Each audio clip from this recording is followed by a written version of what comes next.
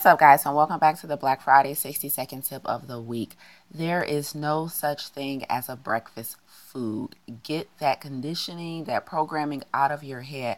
When you go plant-based, it becomes extremely difficult to make breakfast choices when you're only focused on toast, bacon, eggs, sausage, grits, pancakes, and waffles.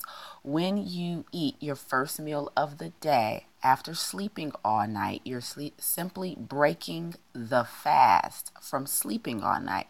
So breakfast is simply the first meal of the day after a night of rest, which means it can be whatever the heck you want it to be. There's no need to figure out how to turn toast, sausage, and eggs into a plant-based meal. You can have lentil soup, a black bean burger, quinoa, a salad. It doesn't matter. Breakfast is what you make it. Go be great.